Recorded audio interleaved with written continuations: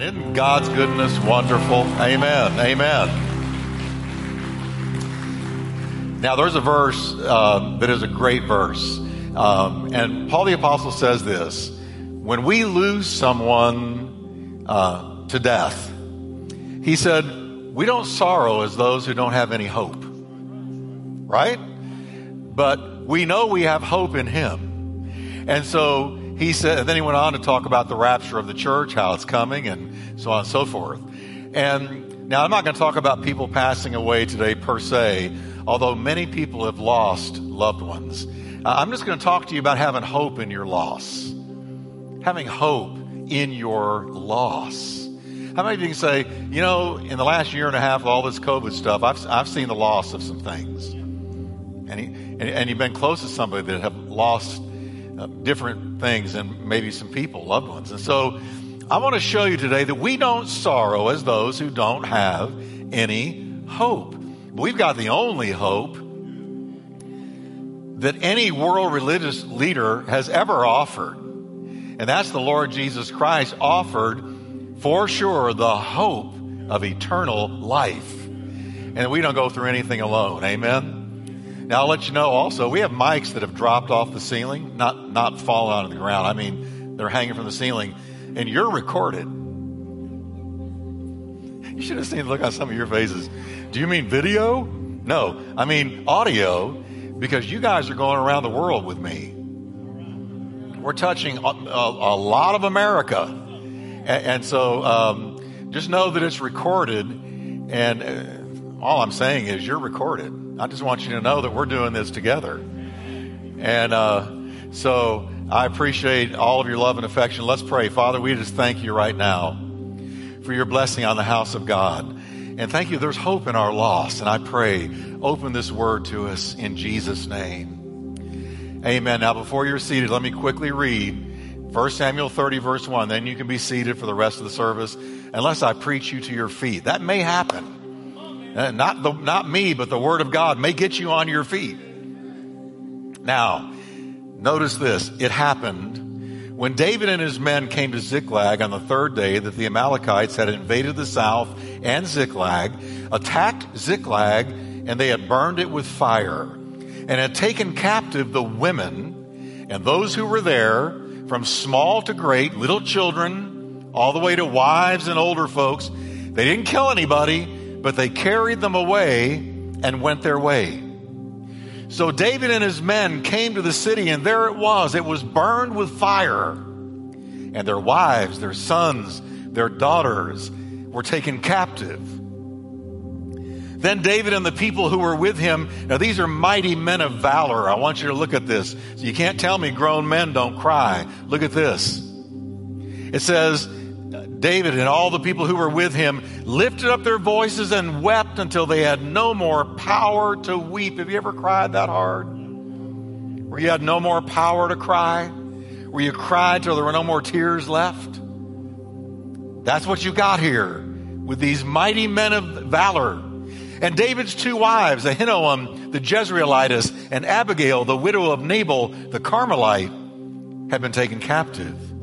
Verse 6, David was greatly distressed. For the people, talking about his men, spoke of stoning him, because the soul of all the people was grieved, every man for his sons and his daughters. Now I want you to read this last part with me.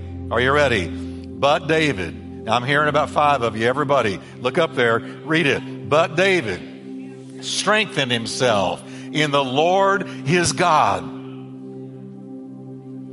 Thank you, Lord, for your blessing in Jesus' name on the word. Amen. Turn to your neighbor and tell him it's not hopeless. Tell him it is not hopeless, because it's not hopeless. Now, let me give you a little bit of background here. David has been running from King Saul. He has been fleeing from a crazy king.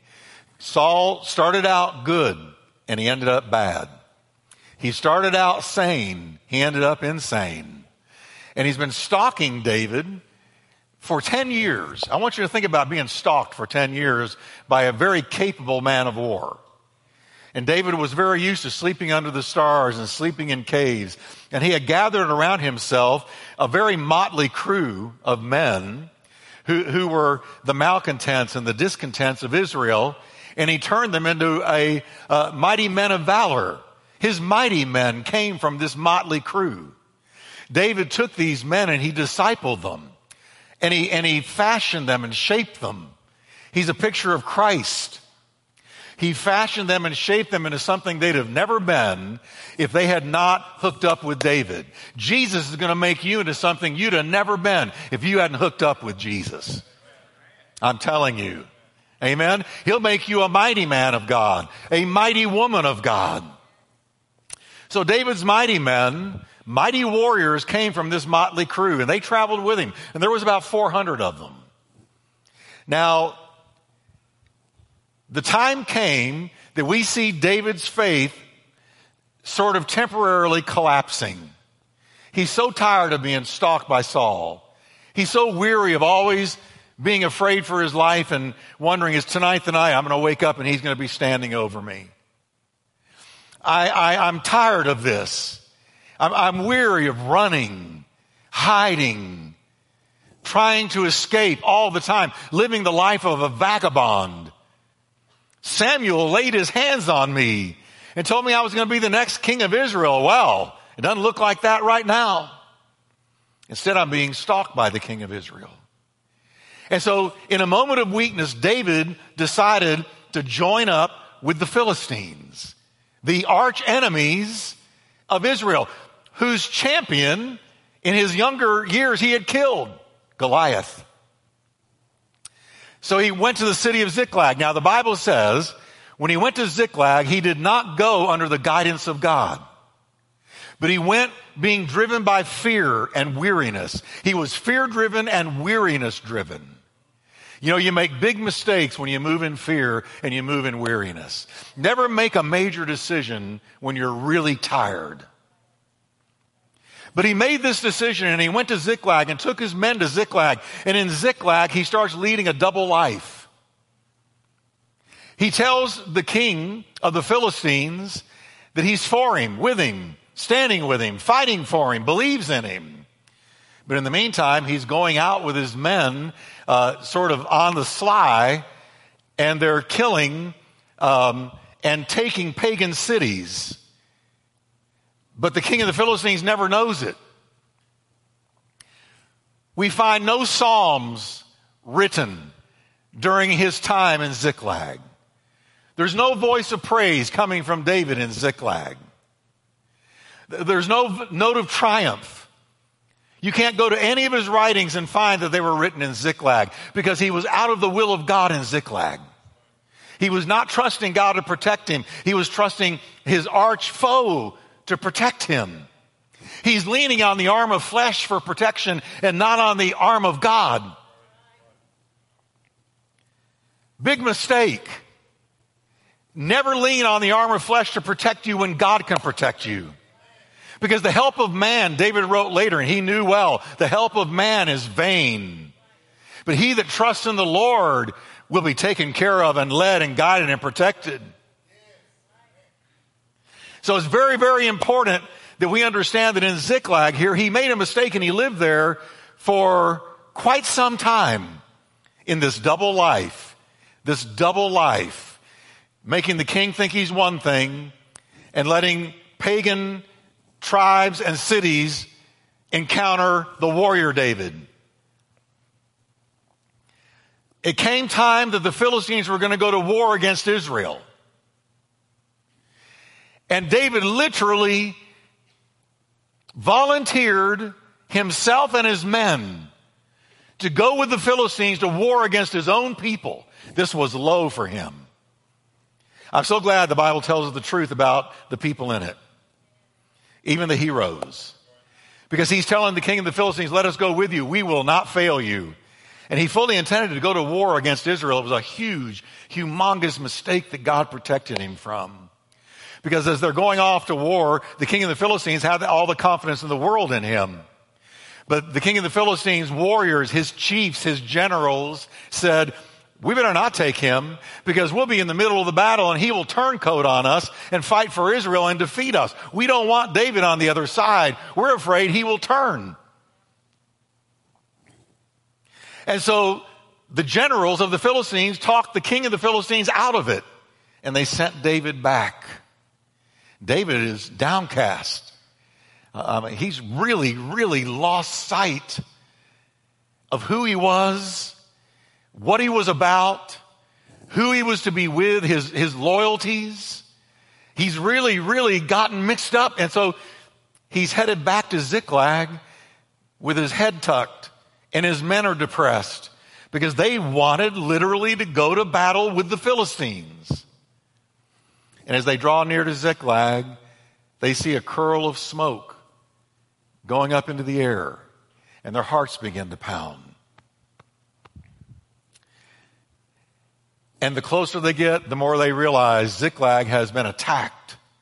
Ziklag is on fire. The place that I have lived these years is on fire. What about my kids? What about my wives? What about my guys' wives? Well, what has happened to everybody that was there? The closer they get, the more they realize there's not a human to be found. At first they wonder, were they all killed? Are they all slaughtered? Are we going to find our families slaughtered in Ziklag? And so they draw near and they realize nobody's there. There's no bodies there. Nobody's been killed, but they're all gone. And they connect the dots and they realize it was the Amalekites. The Amalekites were a pagan people that worshiped false gods, and they were vicious. They were cruel. They were not anything you wanted to kidnap your family. So David, right here, is experiencing overwhelming loss. Overwhelming loss. He's been reduced now, please understand, church, to a man completely alone in life. He's alone in life. He's lost his home, his wives, and he's lost the trust of his men. He hears them whispering, "We're so tired of following this guy. Look what following this guy has gotten us. Let's take him out." He's hearing his own men talk assassination talk. In one fell swoop, his world has collapsed under him. Just bang, in a day. His world, the bottom has dropped out.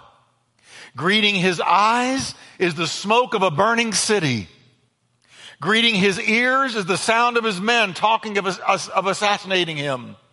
Greeting his mind is the terrible knowledge that his wives and children are in the hands of Old Testament terrorists.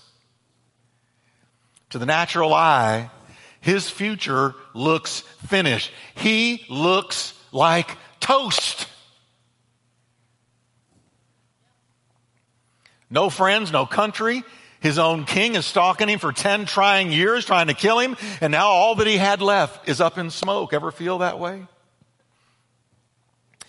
Overwhelming loss. He's the Lord's anointed. He's the one Samuel poured the oil over his head, and it dripped all the way down him. You're going to be the next king of Israel. I've chosen you above all your brothers. You're the man, David. And now he's wondering, where's God? Where's that calling? Where's all those promises? How come God didn't stop this? You got to remember, he opened himself up for this attack because he went into a place that God didn't call him to. And he trusted in the arm of flesh and not in the arm of God. Anytime you go where God doesn't want you to go and you hook up with who he doesn't want you hooked up with, I want to guarantee you, I can prophesy you trouble. You better be careful who you run with and be careful where you go.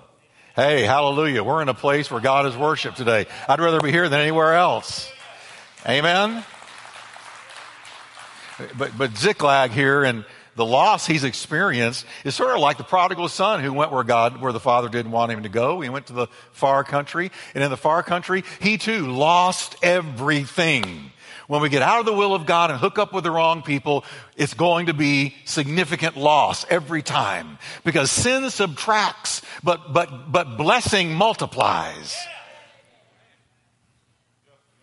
Now, let me just bring this home to us today. We're living in a time when multiplied thousands of people have, like David, suffered really difficult losses. Some of you have. And you've lost loved ones. You've lost jobs. You've lost security. You've lost a lot of things. Listen, COVID has taken many, many loved ones. I've presided over more funerals this year than I ever had in my entire life in any given year, for sure. And I'm going to be real honest with you today. The ripple effect of COVID has been the loss of jobs, loss of security, the loss of homes, and the loss of what many people thought their future would look like. And we're standing in the ashes of big loss. And some of you at home right now, we welcome you, by the way, to the service today from your home or wherever you happen to be, but you've suffered loss. And those listening later by radio across the country, you've suffered loss. And you're having to grapple with it and deal with it and navigate through it and figure out, how do I respond to this? Like Ziklag was for David, many of our dreams are up in smoke. Where do I go now? What am I going to do now? Where am I going to turn now? What's plan B? Loss can be really scary. We wonder how we're going to go on after some losses. I've had people look at me this year. How am I going to go on without them? Without him, without her? How am I going to go on? How are we going to do life without that person, or without that job security? Or how are we going to do life without that very familiar context we're so accustomed to? Because everything has been shaken. The whole nation has been shaken, and it ain't over yet. In the face of great loss, it can be so jarring. Some people wonder if it's even worth it to go on. Yeah. Now, if anybody was tempted to feel that way, it was David at this juncture, because, folks, what we just read about is the lowest point in David's whole life. This is the bottom of the bottom. This is it. You don't see him go any lower until his own son tries to overthrow his kingdom. But up to now, this is the low point. Maybe today you've lost someone or something, and it's left you feeling crippled and shattered and hopeless. And that's why I want us to look at how David responded, because the way David responded to overwhelming loss is the key for you and me. Thank God for the Bible. I love the Bible. I love the Word of God, because it tells the truth about the heroes in it, and it tells us how they responded for good or bad. And it always, I don't care what you're going through, the Bible has the answer for anything and everything you're going through. I promise you. And you can trust it, you can lean on it, you can walk on it, you can base your life on it. It's the Word of God. So how did he respond? Let me show you how he responded. Number one, David chose a life-saving focus. I want you to say with me, life-saving focus. Oh, I'm telling you, life-saving is what his focus became. It says David encouraged himself or strengthened himself in the Lord his God, because that's what the word encourage means in the original Hebrew words. It means strengthen. When everything around him had collapsed into overwhelming loss, David found a supernatural source of strength in God. He found a supernatural source of strength, something beyond this world. He found a supernatural, from another world, from another place, source of strength. And his strength was God. Now, I want to know, when I read, well, David encouraged himself in the Lord his God, first thing I want to know is, well, how did he do that? I mean, it's great to know he encouraged himself in the Lord his God, but if I don't know how he did it, then I can't do it too. So I want to know how he did it. How did he encourage himself? How did he access God's strength? Well, the first thing he did, it's so simple. Oh, but listen, he looked up. That's the first thing he did. He looked up. Listen, here he is. He's huddled. He's huddled with the burning city in front of him, men talking about assassinating him around him. And so here he is, all alone, totally alone. There's nobody there to encourage David. Nobody. Ever been there where there's no one? No one there to help you? No one there to encourage you? He's got nobody. But David knew how to access God. First thing he did was he looked up. David encouraged himself in the Lord his God. He didn't look around him. He didn't look within him. He looked up. He looked up. He chose a life-saving focus. Listen, when you and I are faced with great loss, it can genuinely be a fork in the road. Some losses that we experience are forks in the road. They are going to decide which way our life goes for the rest of our life. How we respond to those forks in the road. How we respond to that great loss. Same sun that melts butter hardens clay. Some people, in the heat of trial, in the heat of great loss, they harden themselves against God and walk away. But other people melt before God. They're that butter. They melt before God. They look up and they say, you are my hope. You are my strength. You are my healing. You are my wisdom. You are my strength. You are my healer. You are my all. You are my provider.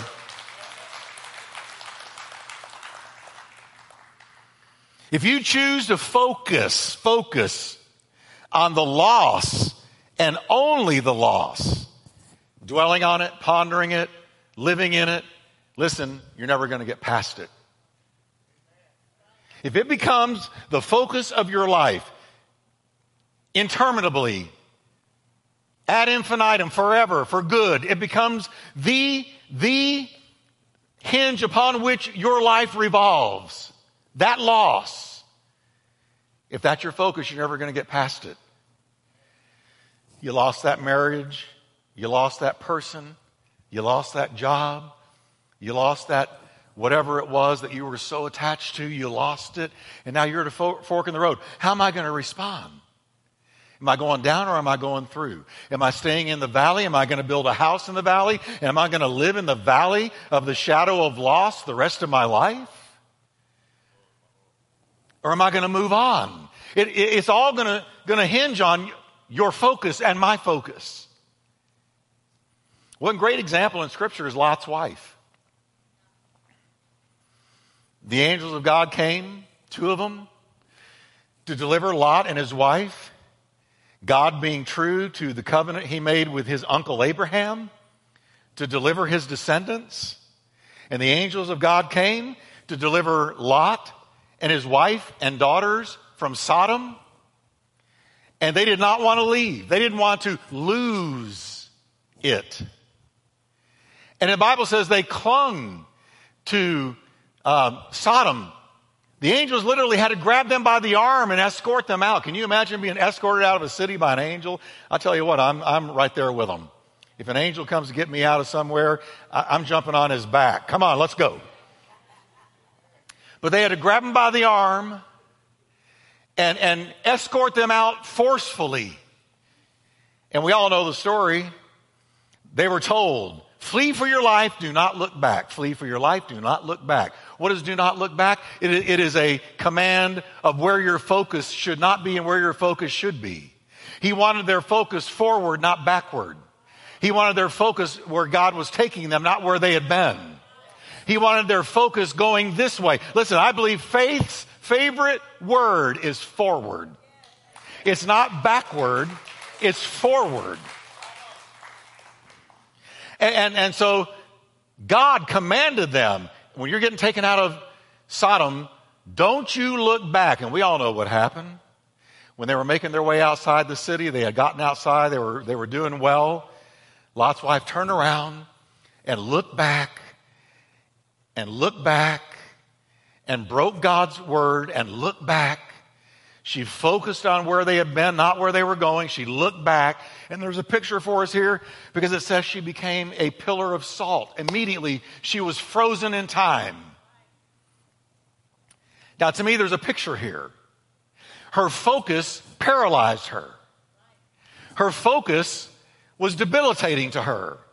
Her focus stopped her in life. Her focus affected her future. Yeah, I mean, to me, I don't care salt. I don't care what she became. What I care about is she was frozen in time. It was like right then and there, her life ended because of her focus. Her focus, folks, our focus matters. She couldn't handle the loss. She didn't want to let go. She couldn't handle the loss. And so she was looking at Sodom, not up at God. She didn't look up. David looked up, but Lot's wife looked around. And she became frozen in life, petrified in life, frozen in life, paralyzed by her wrong focus, defeated by the focus she chose. David could have focused on the burning city of Ziklag. He could have easily made that his focus. He could have started walking through the burning embers. He could have just landed right there. But he chose a life-saving focus. He looked up. Everybody say he looked up. Oh, listen, when you are experiencing great loss, you have to look up. You've got to look up. You can't look around. You can't look within. You've got to look up. You've got to fix your focus on God. We can't always choose what happens to us in life, including some of the losses that we experience. But we can choose our focus. We can't choose whether or not there's a loss sometimes, but we can choose our focus every time. We're in charge of our focus. Nobody else can make us focus in any direction. We are in charge of our focus. So instead of focusing on the things and the circumstances you cannot change, turn your focus onto the God of the impossible. Yes, everybody. Say with me, focus matters. Our focus decides whether we're going to succeed or fail, go forward or go down, take our next step or die in our pain. There's a cemetery out there, and it doesn't have human beings in it. Let me tell you about this cemetery. It is a cemetery of lost dreams, lost vision, lost focus, and people who got bogged down and lost their future because in the midst of loss, they didn't look up. They stopped like Lot's wife and were frozen in life because of their loss. And if you look on the tombstone, here's what it'll say. They died before they were dead. Listen, I've had losses. I've had great losses. But isn't it beautiful to look up and look into the wonderful face of Jesus Christ when you're in the middle of a great loss and turn your eyes upon Jesus, look full in his wonderful face, and the things of earth, all of your losses will grow strangely dim in the light of his glory and grace. Paul suffered loss all the time, but he said, I reckon that the sufferings of this present time are not worthy to be compared to the glory that shall be revealed. It says that Jesus, it says in Hebrews 11:1, looking unto Jesus, the author and the finisher of our faith. Watch this now. Watch this. What the captain of our salvation did. He said, for the joy set before him, he endured the cross, despising the shame, and is now set down at the right hand of the throne of God and never lives to make intercession for us. Now watch this now. What did Jesus do? Did he focus on the cross? No. He endured the cross. How? For the joy set before him. His focus on what was coming, not what was. His focus was on what was coming. His exaltation, his resurrection, his Lord of Lords and King of Kings status that would be his after he rose from the dead. So he focused on the things to come, not on what was. Can you say it with me again? Focus matters. Listen to these verses.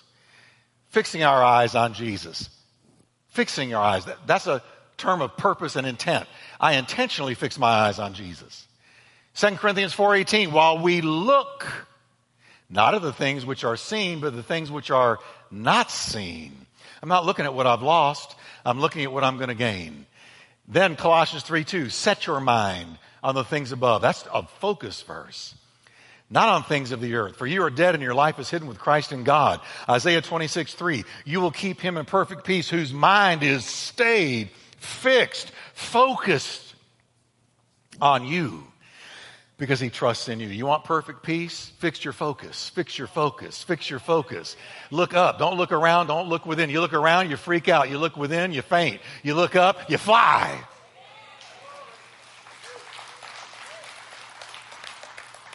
I love this one. I have set the Lord continually before me. That's Psalm 16:8. Have you ever thought about that verse? David is saying, the way I walk through life is I put the Lord constantly in front of me. I'm always focused on the Lord. I have put the Lord continually before me. Oh, I love that. You know, we get up in the morning and we either say, good Lord is morning, or good morning, Lord. And you get up and say, good Lord, it's morning, like, oh my gosh, another day. Well, listen, put the Lord before you. Put the Lord continually before you. Put the Lord continually before you. Think about him. Talk about him. Pray to him. Read his word. Put the Lord continually before you. Hundreds of passages like these about focus. Now, the last thing he did, and I'm going to close. He chose a life-changing direction. It says, then he, David, said to Abiathar the priest, bring me the ephod. So Abiathar brought it. Then David asked the Lord, ask God, should I chase after this band of raiders, these terrorists? Will I catch them? And the Lord told him, go after them. You will surely recover everything that was taken from you. Do you see how everything switched when he went to God? Not only did he look up, but he said, Lord, talk to me in my pain. Talk to me in my pain. I'm inquiring of you. Give me your angle on this. Give me the way you see this. Give me a word of direction, Lord. I don't want to go through this alone. I'm not going to make my own decisions. In all your ways, acknowledge him, and he will direct your paths. We are called, when we experience great loss, not to listen to that loss, but listen to God in the loss. Well, this is good preaching. I'm just saying, I'm preaching the word. I'm not stroking myself. This is the word of God. Please understand. So many people let their loss talk to them. You're done. You're over. You're toast. It's over with for you. There's no future. You might as well hang it up. You might as well go move to some island because you're never going to do another thing again because of this great loss. Don't listen to the loss. The voice of loss will lie to you. Listen to the Lord in the loss. God told David something totally opposite what he was looking at. He was looking at loss, heartbreak, and danger. But God gave him a life-changing word of direction. Pursue the enemy, and you'll recover everything. And it changed his life. Now, I'm not going to tell you, as some do, I've heard it, that because David was told this is true for you, that you're going to recover everything like he did. I'm going to be honest with you. Some of the things you lose, you're never going to get back. You can't get back somebody who's gone to heaven. You may not ever get that same job back, that same friendship back, that same house back, that same dream back. I'm not telling you you're going to recover everything because that's not interpreting this scripture right. It's what God told David. But here's what I can tell you. Here's what I can tell you. God will bring new things to replace what you've lost. He will bring new horizons, new relationships, new ministries, new dreams, new fresh direction. He will do a new thing. He may not replace what you've lost, but you know what God does? A lot of times he gives you something better than what you lost. But you may not get it all back as you lost it, but the God who takes care of you and me, who said, call upon me, and I will answer you and show you great and mighty things that you have not yet known. Don't think about the former things. Don't consider the things of old. Behold, I will do a new thing. Now it shall spring forth. Shall you not know it? I will make a way in the wilderness, a road in the desert. I'll give you streams of water in your desert. I'll do a new thing. How often we fail in the time of great loss to look up and say, God, I'm inquiring of you. I'm inquiring of you. I'm closing with this thought. Jesus said, or it was said of Jesus by Isaiah the prophet. Isaiah said, you know what you're going to call him, the Messiah that's coming? You know what you're going to call him? He will be called Wonderful Counselor. Now, you know what a counselor does? They counsel. They give advice. And he's not going to just be a good counselor or a great counselor or a sufficient counselor, but he's going to be a wonderful counselor. That means he's always wanting to counsel us, give us a word, comfort us in our pain, speak something into our heartache that picks us up and gives us a new direction and fresh hope, because we do not sorrow as those who have no hope, because we have a God in heaven who cares for us and watches over his children. So can we stand up together today?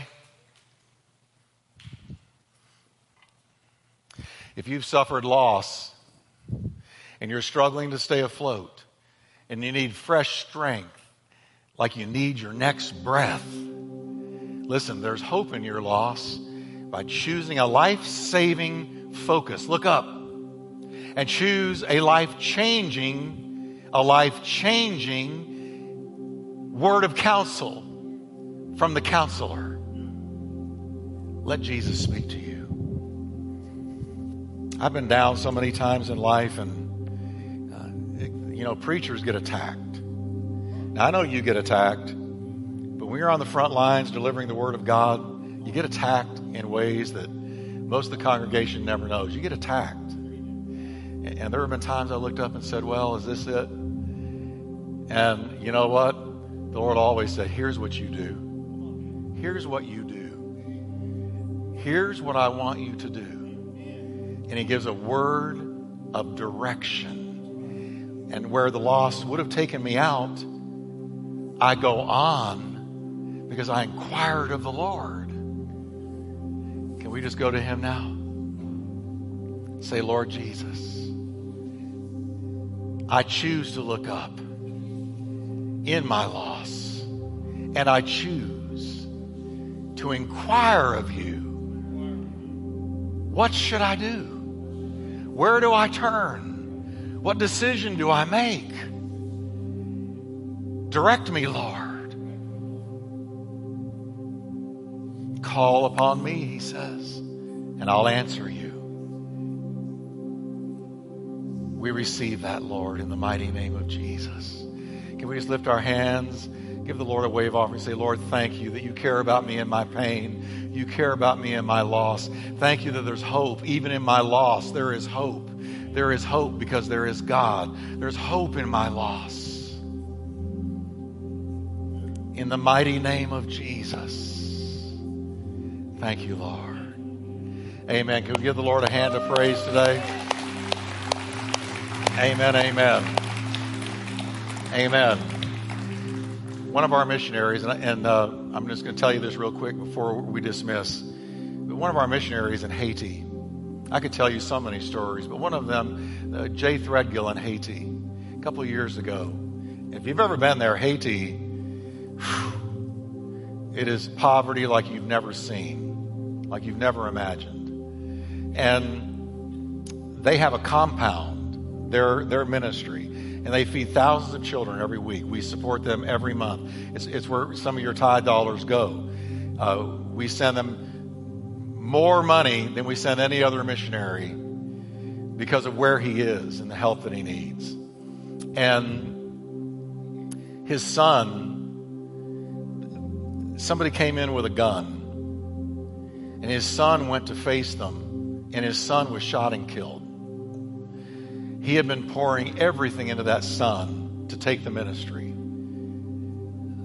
And now his number one pupil and his hope for the ongoing ministry is shot and killed. And we look at that and we go, what in the world? How? But here is what Jay said. He prayed. He said, God spoke to me. I inquired of the Lord. He said, God spoke to me in my pain and my great loss, overwhelming loss, and said, go on. I'm with you.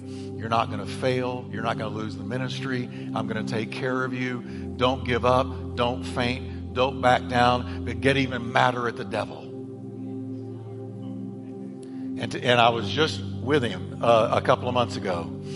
and he's moving on. And they're feeding these children. They opened up their church for church after the COVID plague also hit Haiti, and they were packed to the brim. So he went on, folks, in his loss. Amen. Because God spoke to him. How many of you are glad you came to church today? Amen. Isn't that a good word?